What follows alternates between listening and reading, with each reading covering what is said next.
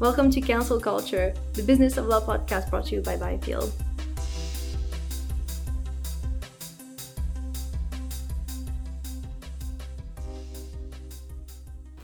Welcome back to Cancel Culture, the Business of Law podcast. Today I'm joined by Ben Girdlestone, Joint Managing Director at Byfield. Hi Ben, how you doing? Not too bad, Meg. How you doing?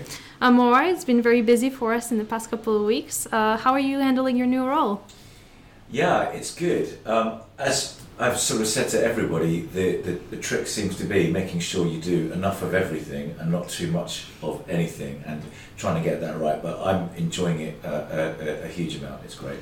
Good. We're pleased that you and Michael are now, have now stepped into your new role. So, let's see how this goes for the year ahead. But let's jump in this week's stories. We're going to start with the story that came out this morning, actually, a very fun one. It was in the Telegraph and in the Times, and it was related to, Vardag's dress code, basically. I don't know if the audience remembers, but a couple of years ago, there was a memo internally about lawyers not dressing appropriately to the office. And so now the tables have turned. Ayesha Vardag has sent a memo telling her lawyers that actually if they wanted to come into the office wearing whatever they like, they were more than welcome to. Any thoughts on that, Ben? Yeah, a couple. I think the first thing actually is visceral. If you look at the coverage, it was pretty much at the top of the news agenda on the Times. Yeah. And that tells you, two things. One is that where law firms are concerned and professional services, any stories about what one wears or what doesn't wear automatically make the news, whether we like it or love it. And that has been the case for a decade. And the other thing is fair play to Vardags. I think they've handled this really, really well. They, not everybody will agree with their dress policy, which I think in summary is, dress as if you're attending Annabelle's. Better that, I think, than if you're attending Wetherspoons. But they've handled it really well. They're confident in who they are. And I think that reflects so many stories I've seen in the past around firms and dress codes, particularly with sort of front of house staff. People are really awkward and they haven't really tackled it, and journalists, and I think quite understandably, often go for the lowest common denominator about heel size and all that kind of stuff. Yeah. And if you are a comms person in a law firm, you can end up, or an accountancy practice, you can end up in some sort of painful situations, arguing the minutiae of your dress code with a journalist who really just wants to poke fun of you. So fair play to Vardags. It's a really big piece of coverage, and I think they come out of it quite well. Yeah, no, I agree. And I don't know, I mean, you've been in the business for long enough, but I don't think a head of a firm saying this now, like I don't think it would have happened 10 years ago or things like that. So it kind of shows, it reflects kind of the change in people's mindsets about, office culture. It's really pertinent,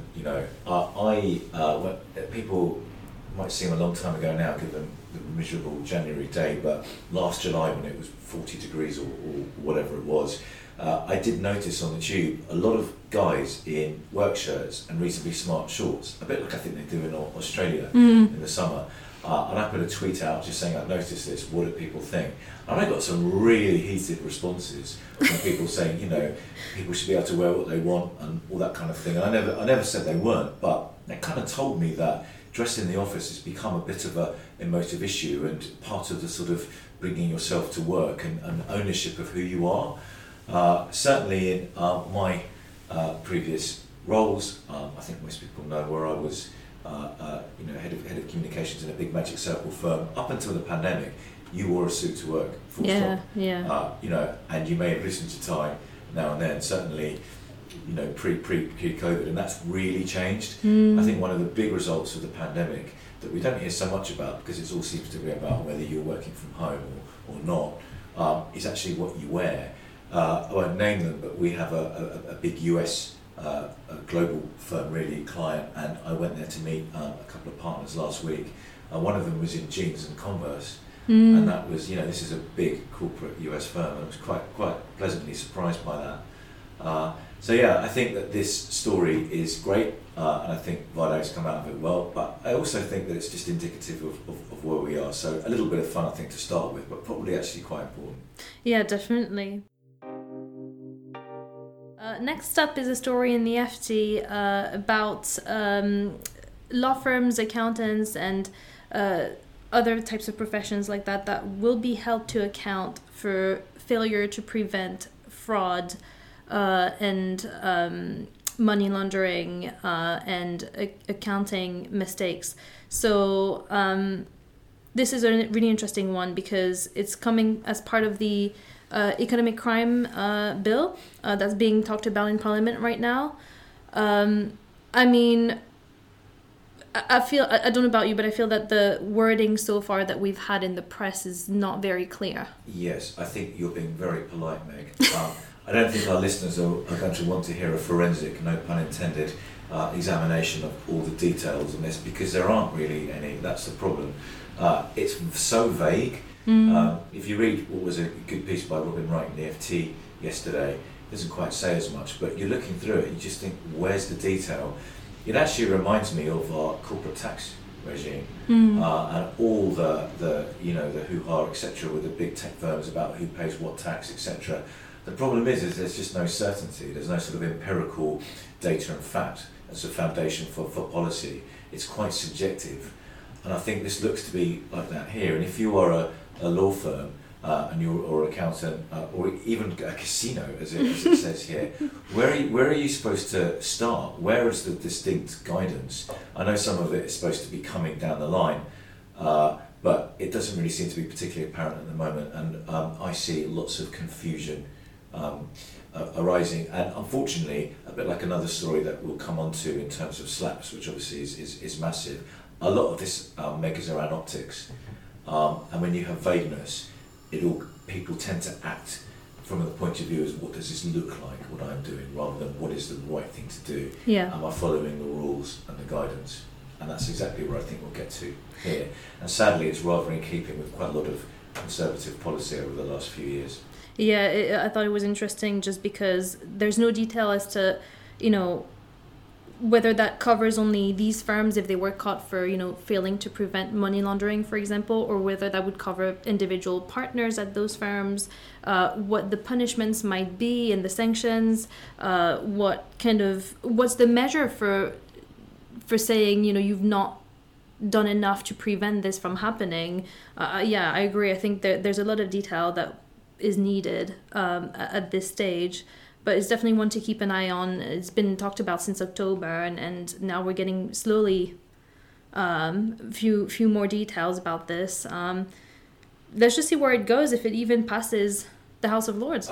I think that's right. And from our comms professional listeners, I think you look at this and think, well, you can't just float an idea and say details to follow. We all know that in everything that we do. You've got to have all your ducks in a row before you come out with things. Otherwise, as a law firm or any kind of serious business, you just look as if you get your trousers down, really. And I think that's the case here. And they see it seems to keep happening across the piece. So as you say, wait and see, but it doesn't look great.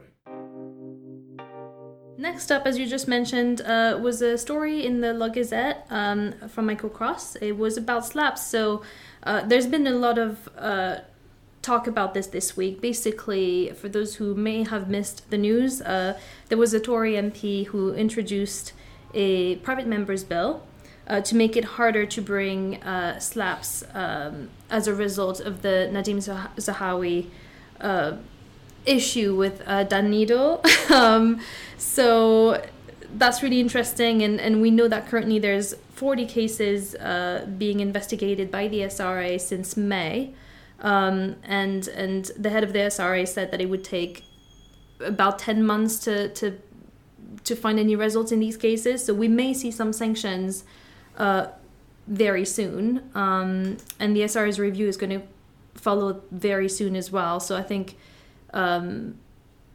it's getting quite an interesting space to watch, I think.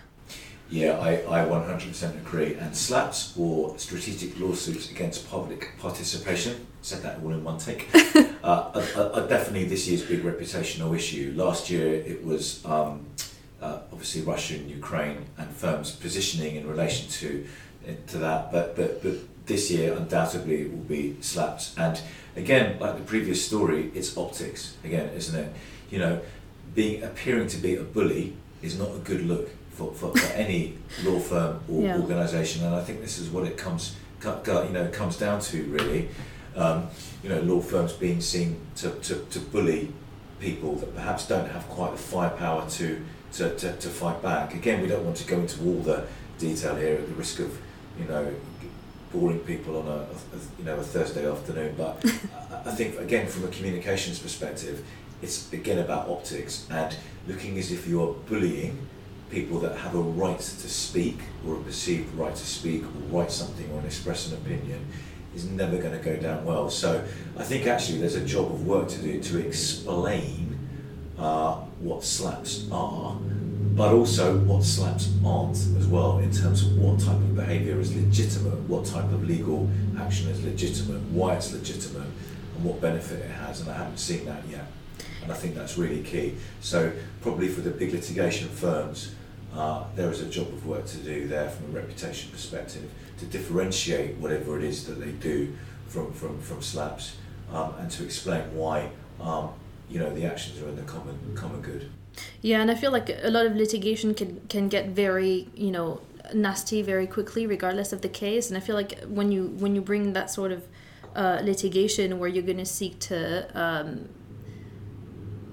try to silence the other person with threats of defamation and whatnot, I think it's going to be really hard for a lot of practitioners and just the whole industry to kind of show the integrity of their work and saying, well, actually, we're representing this client suing this person for defamation or whatever it may be, and it's legitimate. And at that point, it's, say you go through a whole trial and you lose your case, could people turn around and say, well, they did that to intimidate me and to silence me? I think it's a very tricky one, and I would be keen to see the SRA's review when it comes out in a few weeks, hopefully. Yeah. Is definitely one to watch, as you said. I mean, it could be a really, really difficult reputational issue for a lot of firms out there. I think so. And the other practical point, it's a bit like super injunctions, isn't it? That you can't super injunct anonymous people on social media. So, your SLAPP, whether it's right or wrong, may succeed in the point of view of silencing a national or a business journalist, but you're not going to be able to silence Twitter. Yeah. Or whatever it might be. And so the reputational points that we've talked about here are not necessarily going to be enough to save the objective behind them, which is to protect anonymity, whatever it might be, because of the way that social media works. Yeah, definitely. Really interesting developments in that space for sure. If I were some of the firms that are known to have brought these kinds of cases forward, I'd be panicking right now. But yeah, it's really interesting. Let's see what comes of that. Next story was a story by Catherine Baxi in the Times about family courts allowing journalists to come and report on the proceedings. This was an interesting one because it's going to be in a 1-year trial kind of phase at 3 different courts.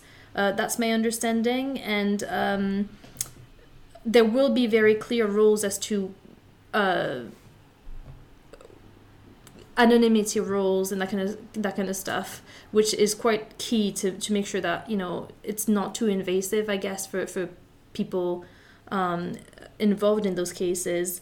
But I mean, what are your thoughts on this one? So I think the first thing that springs to mind is the pilot. I think, as you've touched on, they've deliberately not gone sort of for the big urban centres like London or Glasgow. I think that's really smart. Yeah. I think they've gone for Leeds, Cardiff and Carlisle, according to the piece, and that it just seems to be good thinking. Let's see how it goes when you haven't got the media's glare on those particular courts. And as you say, the rules are fine. My own view is what will happen is in time where the press will be really interested is high-profile divorces. Everybody wants to read about a high-profile divorce. Everybody wants to look at the numbers involved, at sort of exotic people taking each other to court. You know, that's kind of, it's just tittle tattle, and it's interesting, and it sells newspapers, doesn't it? And I think this is where the attention will be after too long. So I guess the learning from this is, you know, if you are a celebrity, or you're going through a high party, or you're a very high net worth individual, and you're going through or about to go to the courts with a contentious divorce, you may well have in time a lot more media attention on you than even you do now. So if you're going to do it, I would do it quickly before these rules kind of kick in nationwide. But it was a good and interesting piece, I thought. Yeah, really interesting. And then, I mean, from my former journalistic background, I mean, I just worry that say you've got reporters from tabloids and things like that, because that's what it will be going to court, to follow these cases, and these types of cases are already quite heartbreaking and difficult for the individuals, but also for the legal teams.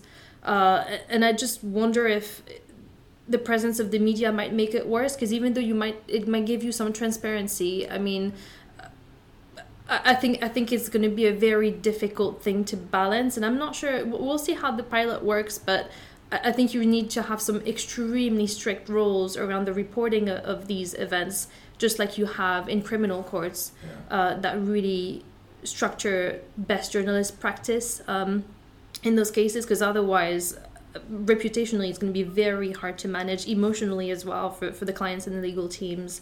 Yeah, the other practical point is, again, we're right at the bottom of the piece. It talks about reporters actually will be able to be provided with copies of some court papers, including some outlines, skeleton arguments, summaries and chronologies. That's quite a lot of information. It is. Isn't it? And a lot of it will be very salacious as well, because it's people's personal lives. So I just think it's a very risky thing to do. And I wonder if actually people might be more keen to go towards mediation where possible, so that it's less public. Because you'll have celebrity divorces and things like that, but you have to think you will also find some, people that are not known at all but have some crazy allegations against their ex, you know what I mean? So I think, it's a deterrent, is what you're saying, isn't it? Perhaps. Which it probably is, to be fair. So I think you'll still need a lawyer regardless, but I don't know if people will be more keen to go to court because of that, and they might actually try to reach an agreement outside of court or in some kind of way. So it's an interesting one. I'd be keen to hear from family lawyers on these issues. It's an interesting one. Last story of the day was Katie Dowell's Horizon piece from today, actually, where she talks about how, well, apparently it seems that this year, instead of just having a lot of individual partner moves, you instead have a lot of team moves. I mean, I would argue that we've seen that a lot in previous years. I don't think it's a new kind of trend, but it is interesting that the amount of money that these firms are willing to put on the table to have a whole team join and then usually be on contracts for a few years at a certain salary. It brings a whole lot of, a lot of business, sure, but I think there's a lot of challenges with that package too. Yeah, absolutely. And this is the plug and play approach, isn't it? You get a nice shiny team who do an area of law that you don't do as a firm, or you do it only a little bit. You snap them all up, you put them in your office, plug them in, and off they go. That's really the idea, isn't it? Yeah. And there's a lot of business sense for that, because you're getting results pretty quickly. And if you look at the example that Katie gives, I think she talks about Deloitte taking a full-partner team from shoesmiths in real estate. I would have thought that's the thinking there. Deloitte Legal moving into real estate for the first time. But to my mind, the big issue is culture, isn't it? If you hire a team, I know that they're a good fit in terms of the way they go about things, processes, approach, great. But if there's any discrepancies there, boy, it's going to come out quickly, isn't it? Compared to if you just hire one person to do one particular thing. And you can imagine if you're I don't want to talk about Deloitte or Smith, but if you are a firm doing something similar, and you hire a team of four or so partners and some associates, and just culturally it's not really quite working out. You've got quite a big problem there, because you've sold something shiny and new to clients, and yet culturally internally you're getting some battles, and it's going to be a little bit of a headache. It's a bit almost like a merger that doesn't work for cultural reasons. Very, very, very similar. So I think quite risky.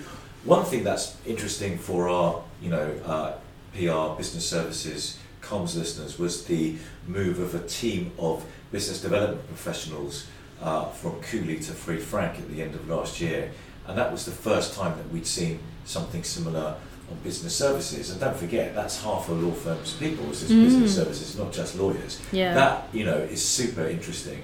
I'd never heard of anything like that before.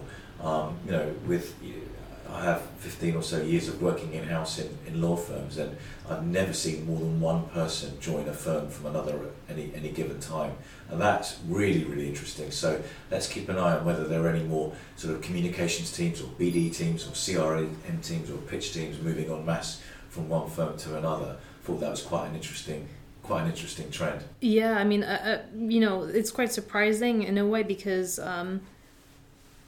I can understand why a team of lawyers would move, but a team of BD people, it doesn't feel the same way. I don't know why. I can't really explain it, but it doesn't feel like when you're in BD, you would want to stick with the same team forever. Usually you see a lot of them jumping around every 3 years or so, something like that. So I don't agree, I don't agree. Do you not agree? Okay. I think if I think back to my previous firm, I was part of a really, really good team. If there had been some move to another Magic Circle firm or a big US firm that was mooted, I would have seen the merits of it. Again, it's culture. If you hire one person and they're culturally are not aligned with you, it's sort of on them a bit, isn't it, to sort it out and to become more culturally aligned with the organisation they've joined. If you've hired 4 partners, 3 associates and a couple of secretaries, they've come over and they're not really culturally aligned, then it's kind of on you to make them settle in. So again, so many mergers and tie-ups and things fail, not because of work synergies or lack of synergies, just about behaviour and culture and people falling out on a human level. Definitely. I mean, I hear this stuff all the time, not too long ago I did hear a story about, some team that had moved from a US firm to transatlantic one a few years ago, and the work that they did was very different to the work that the kind of partners at the firm that they joined did. And even just culturally, in terms of the some of the partners there and the rest of the team were kind of brought up in the same organization, and then you have these guys coming in that are on a much higher salary for, say 4 years contracted, and it just brought a lot of tension. So yeah, as you say, culturally it's so easy to mess it up in a way, and it's really tricky, and sometimes you just think, you're investing so much into a team, but are you investing as much into making sure that it's the transition from their firm to the new firm is really smooth, and that they actually get along with everyone and kind of are on the same page with everyone? And I think a lot of firms truly lack that kind of skill of being able to integrate new people into the wider group. So it's just really, really interesting. And for the BD services, I mean, do you think that's going to be a trend that we're going to see for BD? I don't know. I'm just really interested in it. It would be fascinating if it did. It's the first and last example that I've heard. We as Byfield are often asked when people have vacancies and things if we know people, and we sometimes help out where we can. But I've not had anybody ask me if I know a good team that would be willing to up sticks and join one firm to another. But I'll keep you posted on that one.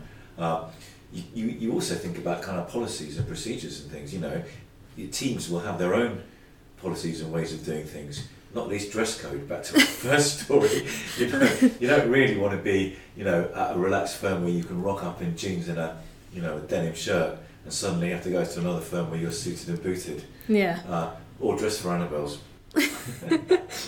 Yeah, no, definitely. I mean, I would be keen to hear from recruiters about this, because if it does become a trend, then there's definitely a market for them too, instead of just solely focusing on associates and partners, to now actually do team moves for BD, and that would be really interesting, actually. I think that there's definitely an opportunity there for a lot of recruiters.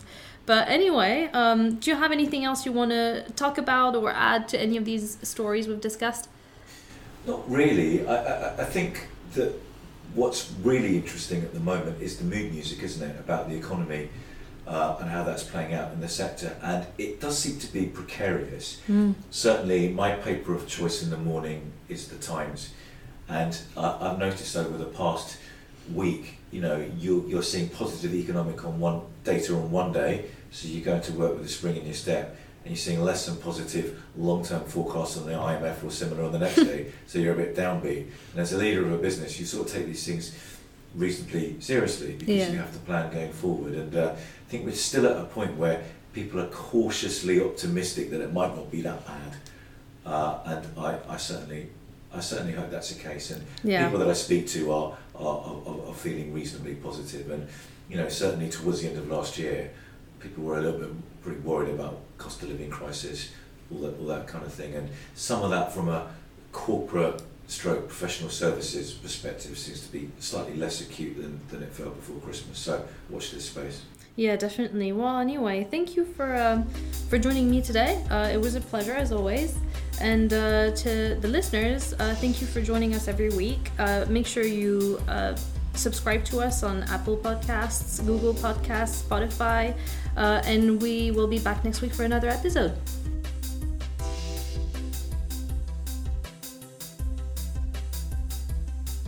You've been listening to Council Culture, the Business of Law podcast brought to you by Byfield. Thanks for listening. Don't forget to subscribe and join us again next week, where we'll be discussing some more of the biggest stories in the legal sector.